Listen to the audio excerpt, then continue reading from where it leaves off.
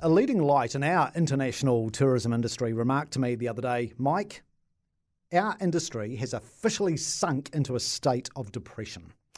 I alluded to this yesterday with Air New Zealand boss, Greg Foran. Tourism Minister Stuart Nash has sunk the industry's morale by signalling that they should not expect significant numbers of overseas visitors to start returning to our shores for another 12 months, for God's sake.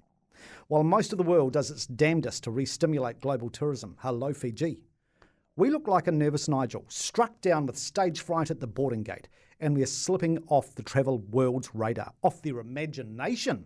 Even Western Australia is reopening in 6 weeks' time. The most fortified Australian state is lowering the drawbridge to the world. We are possums stuck in the headlights. Risk aversion has been overcooked in this country. We are steadily strangling to death a golden goose. The Tourism Export Council estimates 30% of our tourism businesses have already been wiped out. And as much as tourism operators warmly welcome the exodus of Aucklanders splashing their cash across the country, as we heard yesterday, for many, it will not save their summer. There is nothing good on the horizon. They have nothing to shoot for. Yes, overseas visitors can start crossing the border in May, but their first week in self-iso.